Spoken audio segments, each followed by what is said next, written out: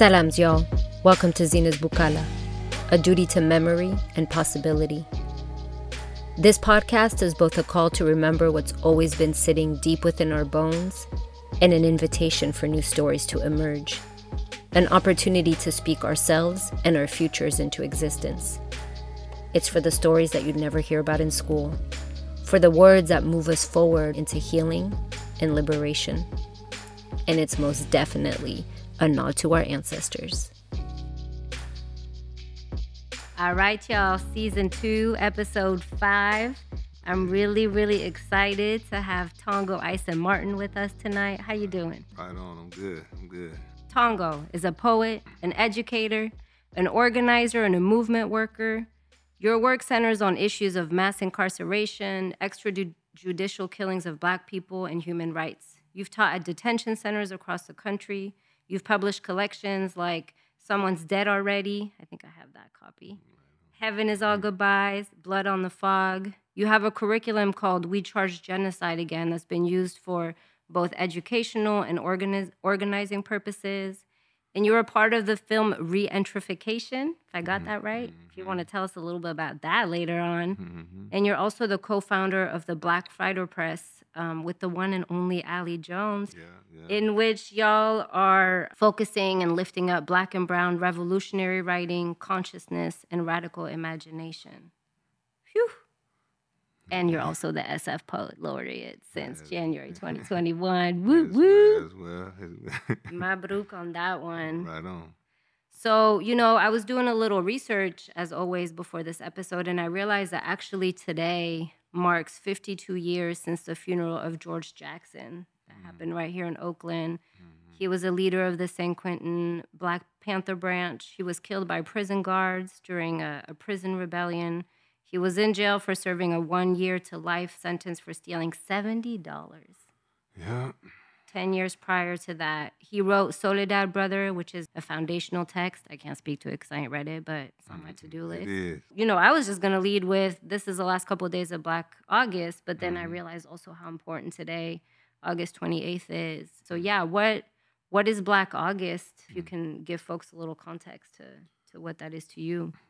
Right. So this is a real rough working definition, to live by. Nevertheless, I'm sure a gang of people could put it better than me. But basically, Black August is a month that is to be spent in in contemplation, in study, in exercise, and in fasting to reorient ourselves around revolutionary struggle. You have George Jackson assassinated in August. His brother was killed trying to set him free, I think a year prior, also in August. I think the Nat Turner Rebellion was also launched in August. So if you go through history, a lot of Black revolt happens in August. So that's the main idea in the generator. It's a month of of discipline. And this month, I got to see you earlier this month at the stage reading of Tupac and Biggie Are Dead. So shout out to your brother, who's also an artist. I mean, that's all I know about him right now is that he wrote a really beautiful play. So it's a family thing. He is a better man than me. Does he say that about you?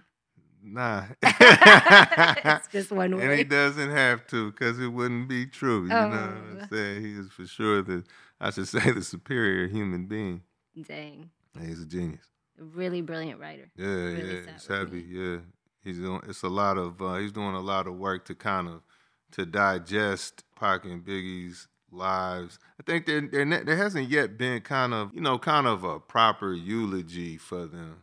I mean, we know them as like kind of a peak almost of like rap dominance in a competition, therefore like who will hold sway, But right. Them just kind of really being a kind of a climax of our generation, that kind of potential that you saw in the 90s, kind of cultural figures who existed, who were beyond the structural life of the society. And when you look at kind of just like how, brilliant they were, both artistically and just kind of, powerful, at least a possible politics, you know.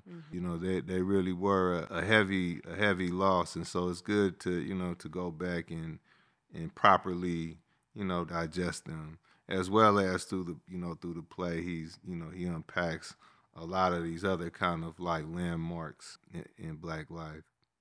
Yeah. Super layered. It's Super like layered, yeah. one sentence means so much, so 70 many things. things. Yeah. I'm telling you, man, he's sharp, man. And that's how your poetry is too, though. Right on, right on. I feel that when I listen to him, I'm like, wait, I gotta listen to that again because I think he said 4 things and I only got 2. See, if you read between the lines, I'm just doing an impression of my brother, you know. There we go. All comes back to Right on. he is a greater man than you, according to you. According to you. Well, they say 3 out of 4 doctors agree, you know. 3 out of 4 doctors, or 9 out of 10 dentists. Right. There's I forget, where did I read this? The artist must take sides. Did you do a workshop with, I think this is a workshop you did with Boots Riley. And I feel like you bring up like on your Instagram page, on different, you know, okay, so I went down the rabbit hole, right? I was going down the rabbit hole. So I don't know where I got all my information right now. Now it's getting a little jumbled, but you know, you said something along the lines of, as culture workers, we do the best work when we give our talents over to the practice and the work of liberation. So like when we're in service to the cause is when we do the best work. And you mentioned in one of your interviews, Paulo Freire, and what he says that, you know, our work is to constantly reflect and act upon the world in order to transform it. How do you live that? I mean, yeah, what does that mean to be an instrument of liberation? I guess what might be some actionable intel, you know. I find it best to kind of you take the different threads really of humanization, and you know, you learn the rules, the ropes, the trenches of that thread, the theory, you know, and just kind of, you know, just really give a whole effort there, and then give the same due to the next. So instead of trying to think of myself as I'm a revolutionary poet, and how can I do this groovy singular exercise as such, it's like, okay, the bottom line is you really are either a revolutionary or counter-revolutionary, not unheroically necessarily, as, you know, engaging in like counter-revolution, and not necessarily heroic engaging in, you know, revolutionary praxis, but at all times one side is benefiting. The oppressor or the oppressed comes at like, you're out of this situation right here. You know what I mean? Either the oppressed are going to get stronger or the oppressor is going to get stronger. It's like, you know, we do well to be that austere with ourselves. So being appropriate to that social reality, what process do I have to join in order to not be a tool of my and other people's oppression? And that is to join a revolutionary collective action, praxis, immersion, you know, study on and on, right? And so at all times, that's the thread I keep going, which is important, especially like when you have a knack for something, it's important to move outside of your comfort zone.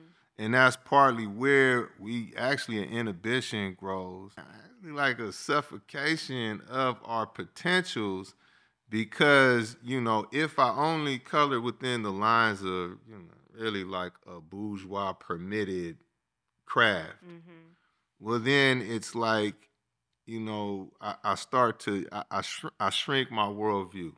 Or put another way, how cool is it to be me if they got kids in the cages, right?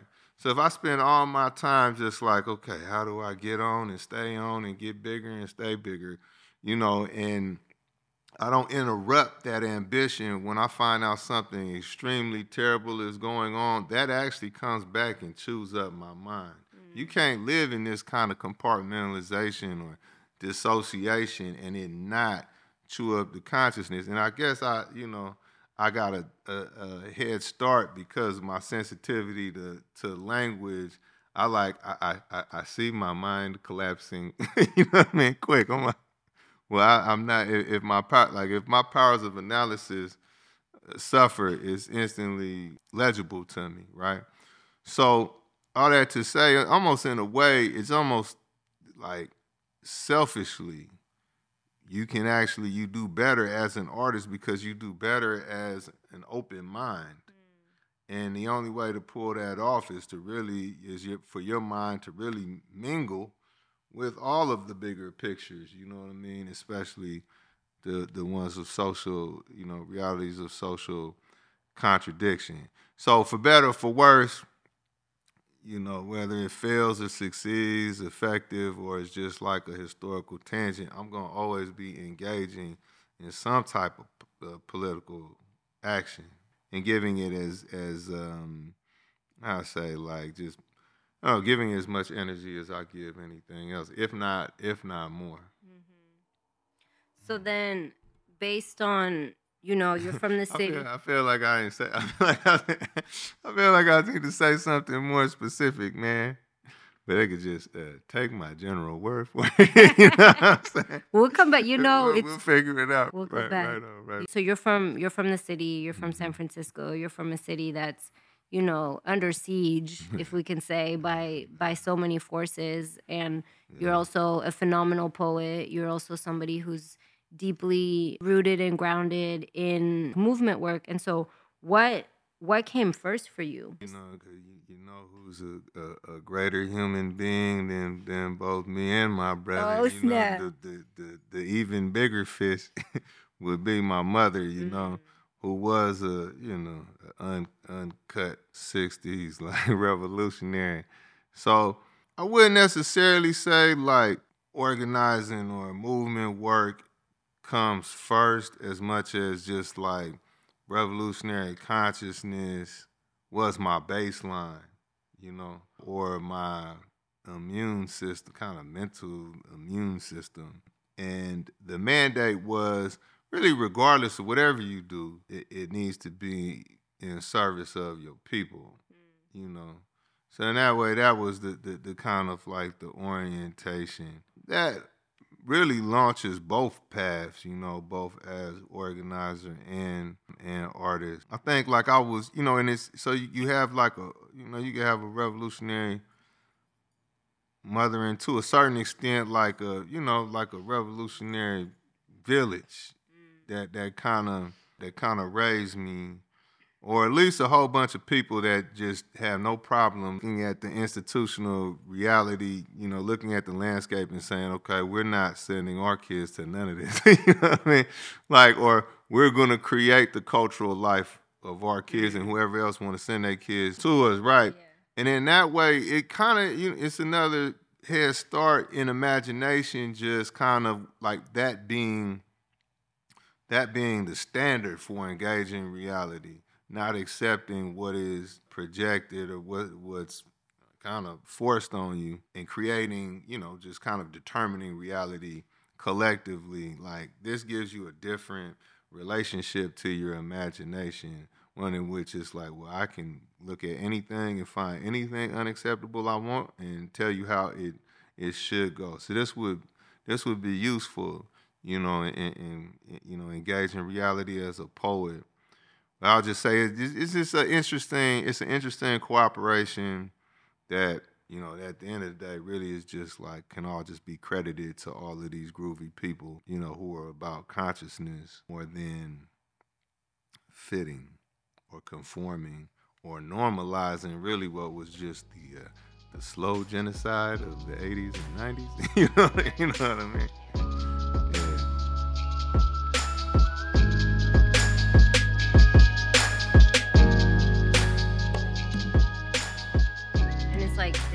Hearing you say that, I'm like, how much time and energy did you not have to waste as a grown person, like, like deprogramming, because I think so much of the work that people have to do is looking for the truth through the mess, and to be raised in a village like that and to have your mind open and your mind's like, especially at a time when you're flexible and your mind is malleable, and to think outside the box is like, dang, so how much time did you not then have to waste, like, in your early 20s of like, all those lies? Yeah, but look at this though.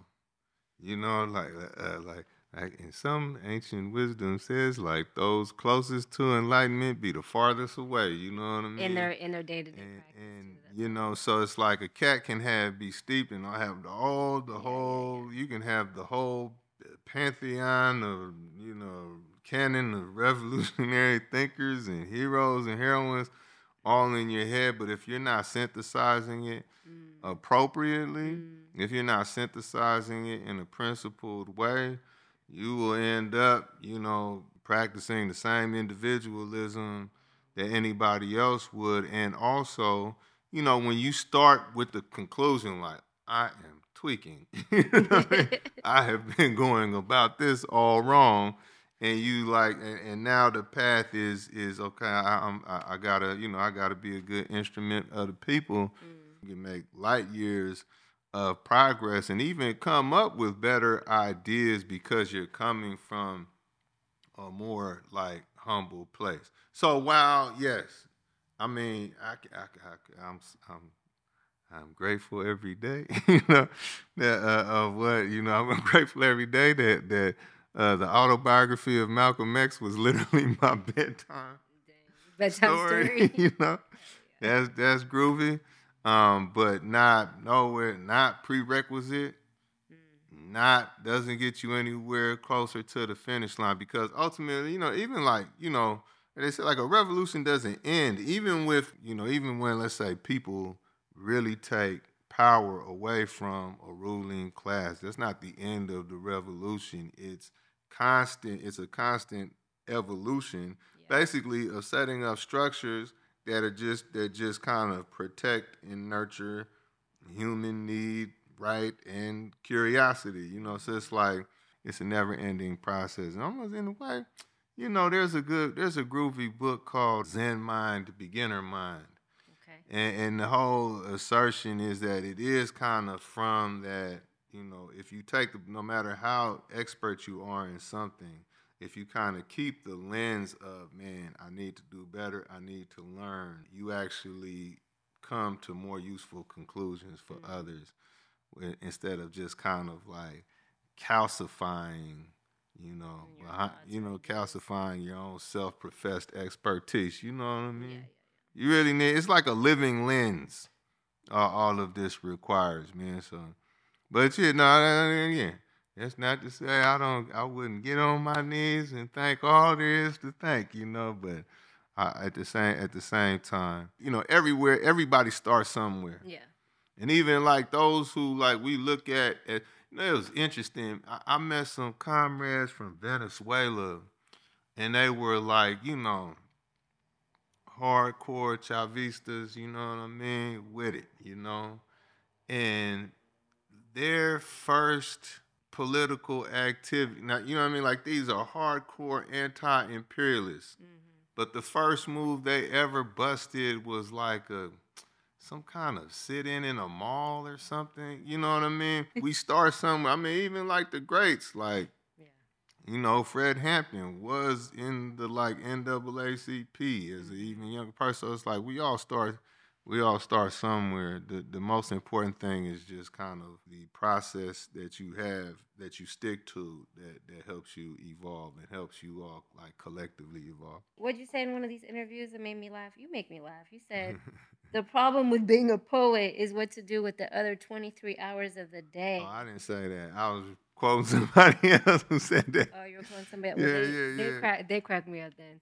What is your political education look like? Because I feel like whenever I listen to you speak or whenever I hear one of your poems or I'm over here going down the rabbit holes and looking at all these interviews, it's like, dang, you just know a lot and you connect a lot of dots. Right. So there's a like I think there's probably a few. There's probably a dozen, a dozen ways to go about political education that actually should all be kind of deployed at certain points. I would say first, it is important to get a good grounding in the classics, and to study, and it can be self-study, it can be in-depth study with yourself, collectively is probably better, but, like There's no way around, like, read The Wretched of the Earth. You know what I'm saying? No way around it. You might as well read What Is to Be Done by Lenin. You know what I mean? Like, these classics will actually direct you around, like, because somebody's always quoting somebody. Right. And so you just, you bounce kind of classic to just kind of build a good baseline. And then, of course, there's nothing like putting what you read in practice, right? So tying your studies to some kind of activity is also, I mean, almost like not just necessary, it's, foundational. Another groovy way I've seen, and I do myself, is steeping yourself in an issue as it arises. Like Parker Elementary. Like Parker Elementary, right? So in order to pull off that occupation, right, where it's okay, what is, and actually that a lot of that flowed from organizing work and study of privatization of the school system in Oakland and coalitions to resist that, right? So where in order to engage in that struggle, well, let's look at what happened in Chicago. Let's look internationally, because there's actually there's a couple of these operations that continue to this day. I think in Puerto Rico, they took and occupied a school that was going to be closed down, and it became a music school that continues to this day. Nice. And there's somewhere else.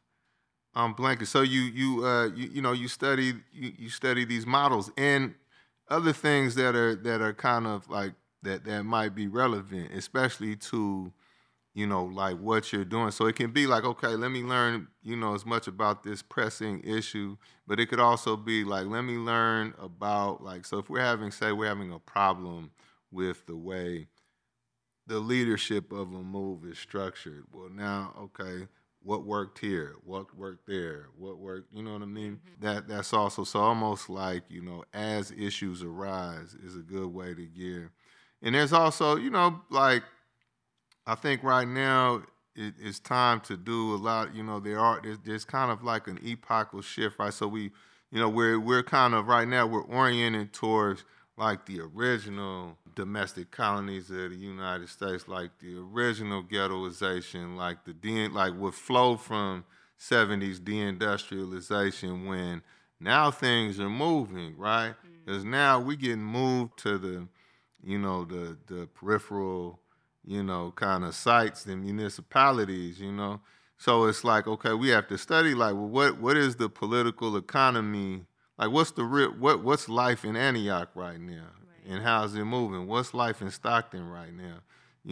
So actually, like, kind of new study, new diagnosis is also crucial. Again, though, synthesized from, the kind of like the basics, like. And there's also, it's also good to kind of study pushback, like what the other side, like counter, right? Like what the kind of what the opposition is doing. I get lazy with that research, but man, we got to know what they're. I mean, shoot. Then he also like the importance of studying climate catastrophe. It creates, almost like literally creates, the fields of struggle, just based on, how everything's getting reshuffled and how resources is about to get more and more scarce, and, more and more, lives are about to operate in permanent ruin, Yeah. So, but I would say just like, I guess a guiding principle is just like, learning what you need, like learning according to what you need for the task. All at the same time, though, like, dealing with the basics. People skip too much. Like, you can't skip straight. Public service announcement. Okay. A little PSA. There are some, some of these terms are cool and catchy, but, you can't skip straight to abolition. You know what I mean? You got to, socialist revolution is what, you know what I mean? We got to learn about these things and learn from the people, Amilcar Cabral, crucial, everybody has to read Unity and Struggle, this type of thing. Like, don't overlook the classics to to jump to kind of like movement culture that's more comfortable for you or seems more familiar. You know, we can't just or trendy even. You already know. You know. Unity and struggle. That's the name of a workshop you do. Did I see that? See, Did I see that on It is. It's on there. You know. Like I like to subliminally suggest things, and of course I had to get down. Yeah, we were doing a series of it was really more like neighborhood conversations in Hunters Point. I mean, it was like, you know, like, man, another thing to study this neo-Confederate. I mean, rest in peace to the 3 black people that was just killed in Jacksonville, right? Like, my cousin was murdered in St. Paul, Minnesota in 2021 by a white supremacist. And this white supremacist got found guilty of second-degree murder, and the judge only gave him 360 days in jail, right? So what we have to understand this almost like primary ingredient of the U.S. Settler colonial project is ultra-violent white supremacy. I don't even want to say ultra because it makes it sound like it's something special, you know, or something new. So I would talk, you know, in the course of we did a little crash course on white supremacist movements in the Unity and Struggle discussion series. But that was really more than just kind of like one way education. The idea was more to, you know, like let's just tap in with each other, you know.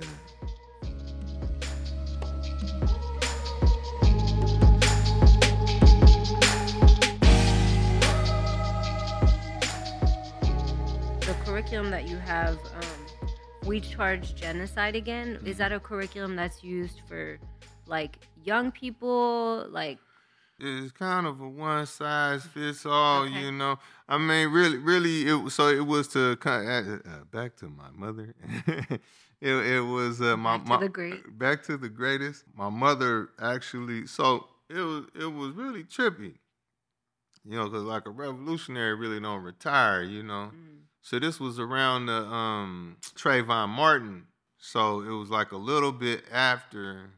And my mother just kind of just sitting there was like, has anybody actually collected the numbers on extrajudicial killing of black people, like collected them, organized them, and extrapolated meaning from them, right?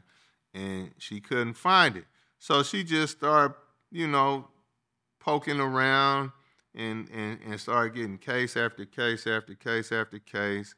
And end up putting this study together.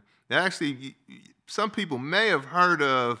So there was a time in the when Mike Brown got killed, and in some of these protests there were signs that said every 28 hours, and like every 28 hours a black person is killed by, you know, police or some surrogate of the police, security, you know, vigilante, and this type of thing. So that came from her study. It's called Operation Ghetto Storm. It showed it. And actually, it probably was more than every 28 hours, but to be like academically responsible, she didn't count the times that no race was given on the victim of the police violence, you know. But if you look at where it happened, you could probably surmise. So it's like, you know, and so the curriculum, We Charge Genocide Again, which I took just from that We Charge Genocide, that indictment that William Patterson, you know, he got together with Robeson, W.B. Du Bois, they submitted to the UN, like the U.S. is genociding us, right? There's a good book called We Charge Genocide that is just the indictment along with this really, really powerful preamble. I highly recommend another thing to study. Okay. You know what I mean? Get the We Charge Genocide and just read that preamble, you know? I mean, then it goes case by case of, you know, making the case that the United States is guilty of all of these different definitions of genocide, whether it be like murder or creating conditions that make it hard to live or moving, you know, stealing kids, you know what I mean? This type of thing.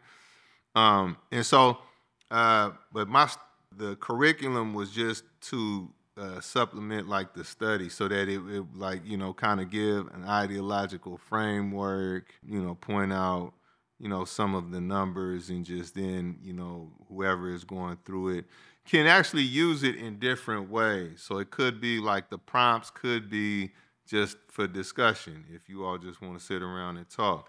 If you want to use the prompts could also be used even like creative writing, or some kind of expository writing. It was kind of like use it however you need. Again, it was just to help put a frame around all the numbers. Just again, kind of like give people more of a living relationship to the information, which ultimately really is what like education should do. Yeah. yeah.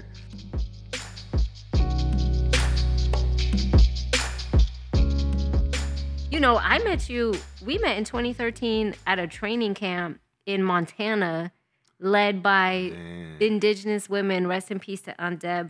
And then I saw you recently perform at a conference. You were one of the organizers at Safe Parker Elementary. People gravitate to you, and people from really diverse backgrounds like you. And you move really seamlessly, and you connect with people that are so different. Like how... I don't know if this is a fair question to ask, it is. but... It is. I mean, I really do just kind of go with the flow, like. I feel like that's the real answer. So I get to Montana by going to Mississippi. I was gonna ask you, how the hell did you end up so I was doing organizing work in Mississippi, right? A big part of organizing is going to organizing conferences. You know what I mean? I went to represent the organization I was with in Jackson, Mississippi. I went to this conference called, I think they used to call, I don't know if it's still around, they call it like Roots and Remedies or something like that. It was in San Antonio. And, we just building with folks, and I'm not gonna lie. Maybe I shouldn't have said the name of the conference, because if I was to roast just a tiny bit, constructive feedback is important. Right. I'm gonna say it might not have been it might not have been it might have just been the flavor of the teens. You know what I mean? That might just have been where movement was, but it seemed like very funding oriented. Which, and so I can turn into a little bit of a class clown, when I'm uncomfortable with what's going on. So I started acting a little delinquent, I went to alternative school, you know what I'm saying?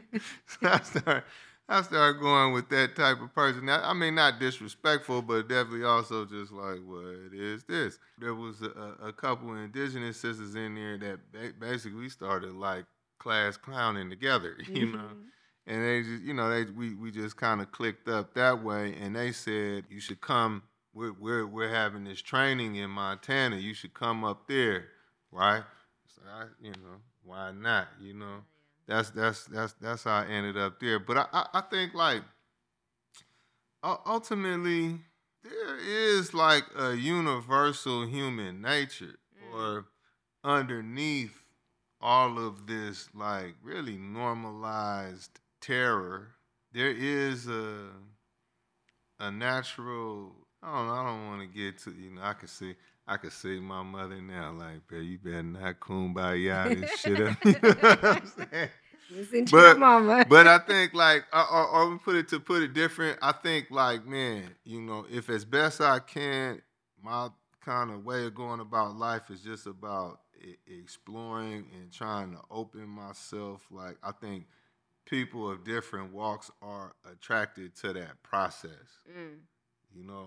So it's just like, yeah, we might not have a billion things in common, but we can all have the same anti-imperialist path.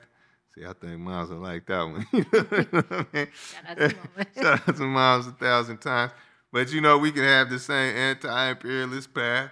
We can have the same, kind of path of just an internal cultivation and just, making ourselves, kinder to ourselves and others. We can all experiment with, what consciousness can do as far as with art, and so I think it's just when people can sense like, oh, here's a cat who's on a genuine path, it'll like attract certain people, or at the very least, like it'll wind you into other people's paths, and y'all will walk side by side for a little while before the universe sends y'all in different directions, this type of thing, yeah. But I think it's more like, there are common trajectories, and ways about going about life that'll move you through different strata. I should say there are a lot of people who don't like me. There are a lot of people who don't like you? Who don't like me, bro. I would never say I'm on the other side of the rainbow. You know what I mean? Like, man, like, no kumbaya shit. Bro, it's I am. We all got haters, man. I think we need haters. I think haters keep you.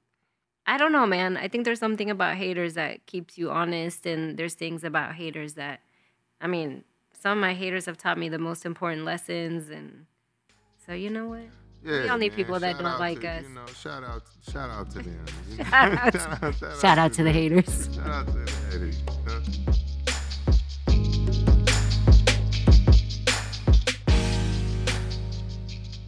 Now speaking to your poetry, I feel like your words are just like echoing off the buildings and the landscape of San Francisco, and yet your words are going to resonate deeply with folks outside of the Bay. And so when you're speaking about this like universal human nature, this like anti-imperialist stance, like what is it that people, from conversations you've had, like what is it that people resonate with outside of the Bay about a story that is so deeply ingrained and birthed in the Bay?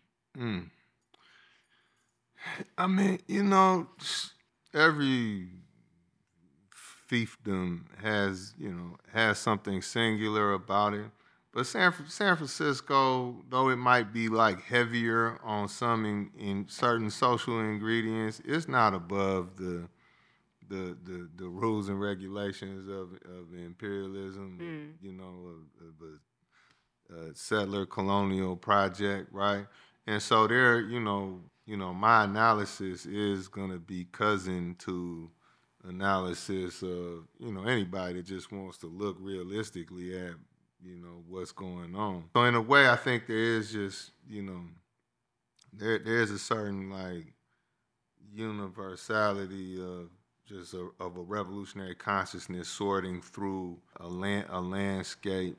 And then also at the same time, I think if not the topography or the social topography, the lens can also be universal. So even if there's like nothing in there that is kind of culturally familiar to you, there's still like an attempt to see all of the bigger pictures that have made their way, that have converged into this image, right? Or all of the backstories that meet in this scene, right? Like that is, again, like kind of back to the kumbaya. That's almost like human birthright, man. To just like to play with perception and to see and play with perceptions and see how they dance together and make some kind of music with words accordingly. If I was to freestyle and answer, maybe it's groovy. You like that word, groovy? That's my favorite word. I hear you say that. I don't know why. Bring it back. You know what I think? I think because at a certain age, you like age out of slang. Like it would make, like I don't even know what they say. What do they say? Instead of groovy? My last bus stop was lit. That was the lit. last time. They still say lit. Did people still say lit? People okay, still say all right. lit. I feel like we should come up with something new by now. You know what I'm saying? Not right. So it's just like at a certain point, you just like I'm too old to, So I have to create my own slang universe. And a good trick, you can always use words that came even before you. See, when you bring the retro in, cool is cool, so you can, let's go embrace your age, go even deeper, go beyond, you know what I mean? Take your mama's words. Man, for real. Your grandma's words. Man. You got a unique style. This is a great segue, Tongo. Look, when you're up there reciting your poetry, I don't even know if I could say reciting. That doesn't even feel like the right word to say because it just, you said it's like a meditation. Like it's not even rehearsed. But I see you, hands in your pocket, real casual, your tempo and your rhythm kind of like you get into it and it builds up. And there's moments where I can see you're like surprising yourself. You crack yourself up. You literally crack yourself up when you're performing. And there really seems to be this like surrendering of your ego, like surrendering in the moment to the message. And honestly, like, it's like you really become that vessel for spirit. And I was watching your segment from, again, down the rabbit holes, from the Museum of the African Diaspora. And what you said actually really helped me understand what I was seeing. You know, like you said something about getting to a place of being emotionally double jointed, like being able to like reset on every word and take what's available from the energy of the moment. And I'm like, whatever you feel comfortable sharing, like, what happens to you when you perform, and like, what kind of transformation are you hoping people go through when they experience one of your readings? Man, because people are transformed. I don't know if we have hopes and dreams for it, but well, then let me just go on and let me go on break another Santa Claus does not exist. You know what I mean? In the line of disappointments. There's really like almost like a very down to earth practical walk that's just geared towards, really just like being where you are.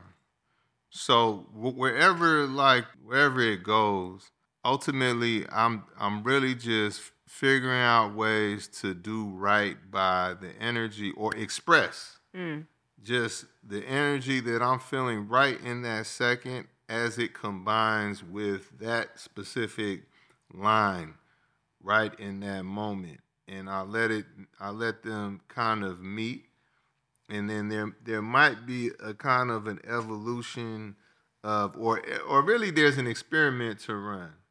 So, you have a little train of thought, and you have a certain maybe like altitude of intensity, and when they meet in a genuine way, they actually are then like a bridge to different experiments. Now that experiment might be an experiment of energy, of like kind of seeing how you can sustain or even build or even lessen the intensity to create another kind of genuine moment.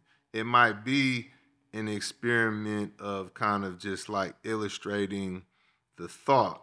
It might be there's even like kind of a subtle, like you don't sing or try to sing, but just in the kind of like the call and response within just presenting an idea, there are kind of little subtle melodies. And so you can like run a little kind of experiment a melody, and almost at the same time, like the objective in the first place or a secondary objective is finding a new experiment to run with the poem, with the part of or with the part of the poem. But it's just like now the what we are contending with or dancing with and actually come to cooperate with is how we, defend ourselves usually. The personality we cough up to protect us and this type of thing.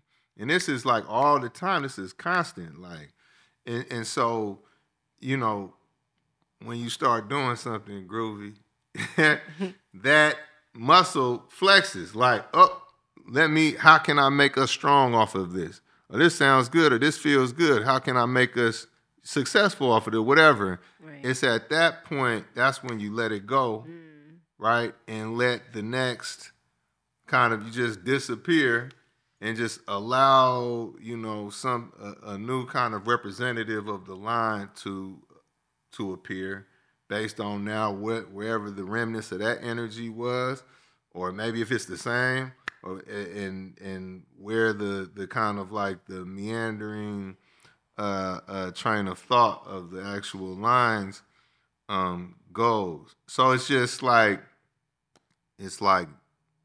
nothingness, experiment nothingness. Nothingness, experiment nothingness is really the pattern. And so just sticking close to the rules, it goes to all kind of different places. But it's not like, let me tell you, I put my hands in my pockets? Why? Cause I got into a car accident. Someone hit me on the Bay Bridge on some goofy shit, like unnecessarily. Along with the haters, shout out to just playing. Now it was, man, did me dirty for no reason, completely unnecessary crash, right? And so like this shoulder is an illusion. It doesn't really exist. Like, it's not connected right here. Like, there's gaps in the actual shoulder. They had to like move my bicep. It's not functional in the same way.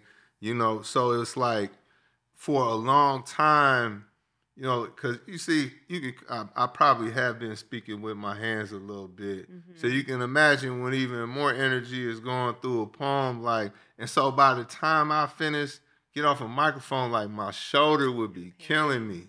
So I started putting the hands in the pockets just to keep, to keep it, to keep from messing my shoulder up as I perform. That's really how it started. But see, what I stumbled onto was there's like this interesting sweet spot of expression that you don't intend to physicalize. And kind of like, and in a way, then it gives you like a half step towards a genuineness. Because then it's like a energy that you're not going to also try to take advantage of. So like when you take the physical... when you take physical output off the table, now there's just like a kind of like an interesting loop or discussion of energy that just takes you to really interesting places. So then I just kept the hands in the pockets because it's funny because in a way it might look like it's hiding your hands. It might seem deceptive, but actually it feels more vulnerable. So it's kind of just to stand there like, hey, nothing, no space between me and this, no space between me and you, no space between me and you. Like I couldn't defend myself if I wanted to. Right. Type of thing. So that's, again, like it's just, it did not begin with any, this is not shamanism, you know what I'm saying? Or it's really, and in a way, it really it's just an experiment of like, well, what can I do? Like, what can we do? What's actually natural? What's actually like birthright, or what, is and I think that might be why some people might, get a lot, even if they don't understand all the words, it's just kind of like, if you see somebody who's just attempting to keep themselves like personally agendaless, if you just to see somebody who's really not trying to gain territory for themselves, but just relaxing to everyone else's, like it's an inviting kind of process, or people get a set and really just respond naturally. So then it's really more like, it's just what's in me, and this is what's in you. This is what's actually in all of us, or a way of going about dealing with reality that's in all of us, I think.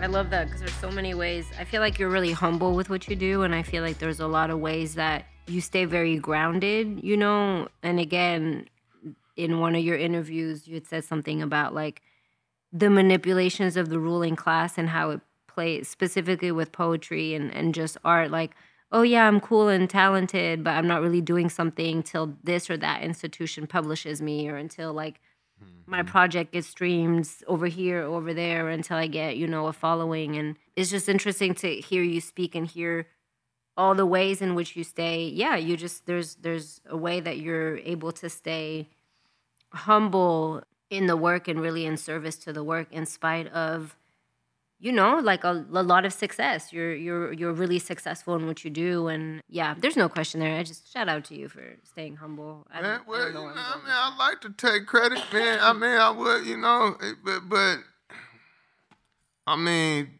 like the Giants have already been here, you know. Like, and also I think partly it's inherent to just poetry because we're like on the other end of the spectrum from like boxing or something. Like there's Yes. like poetry, like there's nothing on the line. You know what I mean? Like I'm sitting here just like we just talking. I'm just writing. Like it's super internal. It's not physical. There's nothing at stake. Next to, and also, I mean, we all know some like amazing, mind-blowing, larger-than-life people who never did or do anything that anybody has noticed. Right. But I'm like, I have no courage. Like if I was to sit myself next to this, insert a few friends here, like I have no courage next to this person. Next to this person's fearlessness, nothing. I am nothing. You know what I mean? Or next to, this person's artistry, like, I mean, who you think you are when there's been a John Coltrane or a Jimi Hendrix or a Nina Simone, like, like, you know what I mean? Or how when 50 years ago they say hip hop was invented, like, you know what I mean? Like, there's so many. And maybe as a poet, I guess I'm just more sensitive to the creations of others, because I'm like, I'm just like, writing about them. I'm biographying, everybody in the world in a way. So it's just like, I don't really see anything that have me deify myself in my mind, you know what I mean? And that's before we even get into the political realities. Again, like, so how, like, okay, I'm big and bad on the mic, but that didn't stop the judge from giving this cat 360 days in jail for murdering my cousin, or even the fact that we got to go to a court to get justice. You know what I mean? Like, kids in cages, bombs over Baghdad. You know what I mean? Like, what? So tough. Amazing. Where? Amazing how? You know what I mean? Like, I just. There's way too many people who are amazing, and there are way too many villains who don't care anything about who I can't touch at all. For me to be like, oh, you know what I mean? Like, well, watch out a bit. Here I come. Look at me. Nah, man. That's so. I mean, I think it's just like reality. Reality will humble you, and especially for the poet, it's just like you do better to be the nobody. Don't force it. Don't perform nobodiness. Don't be like fake nobody, but it's just like as much as you can internally embrace everybody else's eyeballs, the better the poetry is. I can't do that if I'm just like me. You know what I mean? Like I have to I'm trying to slide around the mass imagination, seeing what I can see, It's counterproductive even in my craft to walk around, And I was like, what the fuck, man? My knees hurt, my shoulder hurt, you know what I'm saying? Man, pain all the time, Dang. People don't like me and I like them. What the fuck? You know what I'm saying? I'm over here liking my haters. I don't know what to do about it. They don't want to like me back. Dang. You know what I mean? That's cold. Nah, man, it's a nightmare, bro. Let alone, you know what I mean? Something to, to walk around all juiced up. I appreciate that. Because, we live in a world of egos, and we out here trying to protect our egos a lot. You're going to be a father. Yeah, MashaAllah. So happy for you. On the way, man. Oh, man. Yeah, the final frontier, What are you looking forward to? I just want to meet this motherfucker. You know what I mean? Like, I just really came. I'm just super curious. Just like what kind of cat, this motherfucker gonna be, I just want to see. Yeah, that's really, I guess that's the stage I'm at. Just like an extreme curiosity, man. Yeah, I can't wait, Can't wait to kick it with the homie, Hell yeah. I hope they learn how to, go potty by, you know what I mean? Like, I'm not looking forward to the diapers, man. Right. There's some parts of it that stickier than others. They said somebody said like 20 times a day a newborn takes a shit. Yeah, you better be ready. Bro. Stay ready. Get all your sleep now. That's not cool. Take care of your needs now before a baby comes around. Yeah, man. Now I'm ready to go through the gauntlet, man. I know it's a blender, man. But in a way, almost just like, man, it just feels like the only reward, man. Looking forward to the new gang member. You know what I mean? See what they bring to the mix. Yeah.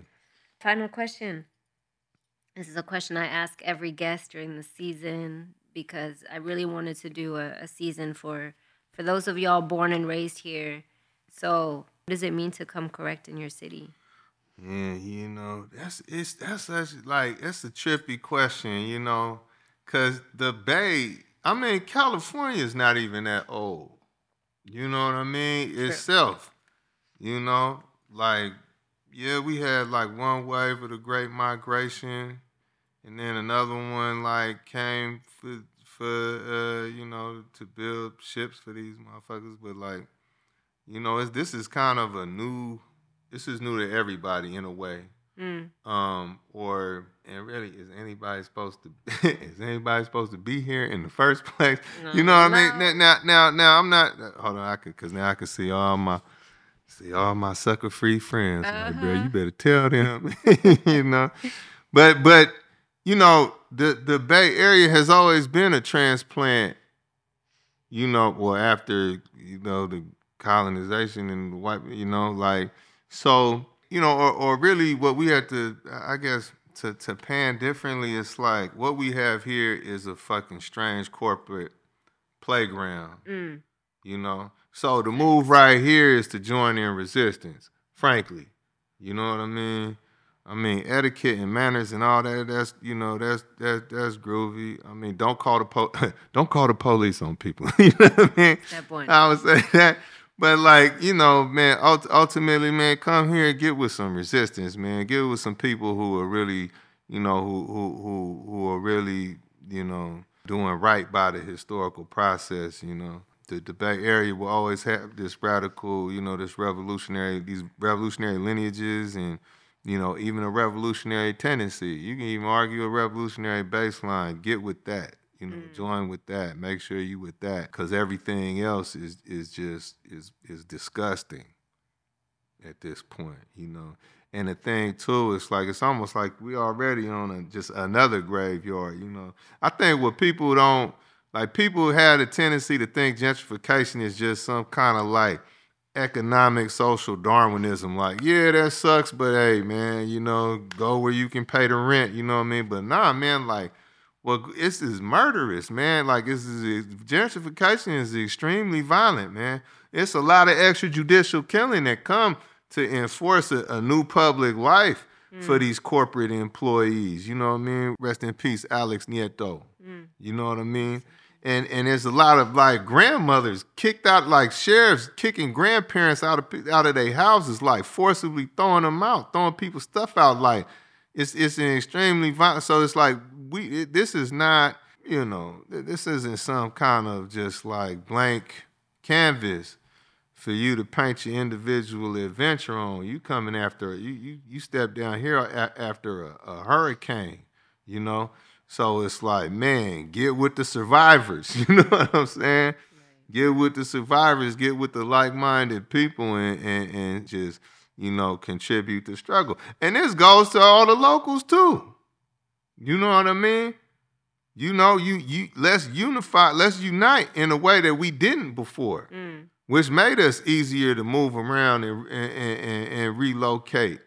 You know, like let's knock it off. Let's be how we were supposed to be this whole time. You know what I mean? Like, so that's it.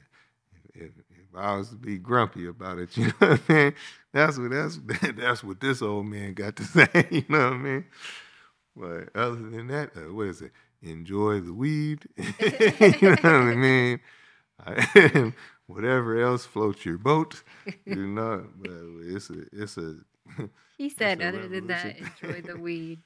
And I'm guessing that's what that movie that I mentioned at the beginning. Re-Gentrification. Come back man, it's a groovy project. Oh man, it's my brother Figo, man, and I'm trying to. Oh man, what's the name of the? Apologies to the comrade, man. I'm blanking on the umbrella to the effort, man. But the bro Figo, man, he's like, man, he's just an amazing artist, comrade, man. It just does such real. I mean, all I know him for is just doing real work with the youth, you know, in art itself, like.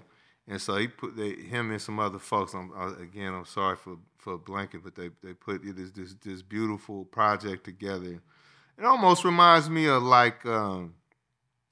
Remember the Black Power mixtape? Mm-hmm. It kind of it kind of reminds me. It's kind of like that style, you know, but focused on, you know, Bay Area, you know, life, San Francisco life. You know what I mean? Nice. Yeah.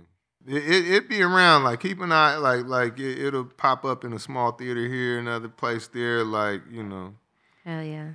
They're aggressive with it too. That's why I'm so sorry for blanking on all the names. Is they really move well about it, and everywhere it goes, like it's not just like it's a full presentation. Like you know, like some of the artists from the film will be there performing. There's discussions. You know, like it really is like a small movement of sorts. Like it's a lot of good kind of people energy with it. Nice. Yeah.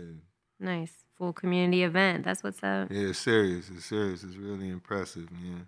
Tongo, thank you so much. Right on. It was so good to sit with you and talk with you. Hear some of your wisdom and some of your jokes. You know. I always appreciate the jokes. I had one more, but I forgot it. You have one more joke? Oh, well. Oh, yeah. Come on. Nah, I forget. Man. Sorry, people. Sorry, man. Next time. Tune in next time. You have to tune in for the next. Oh, I got it. Oh. Knock, knock. Who's there? I'm just playing.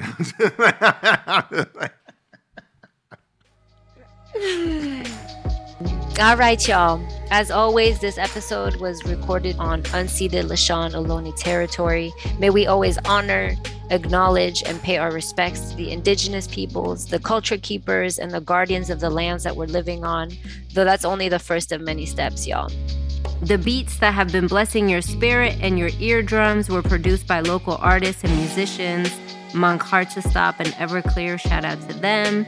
Shukran for being here, for listening, and for witnessing. Ma'asalama. Peace, y'all.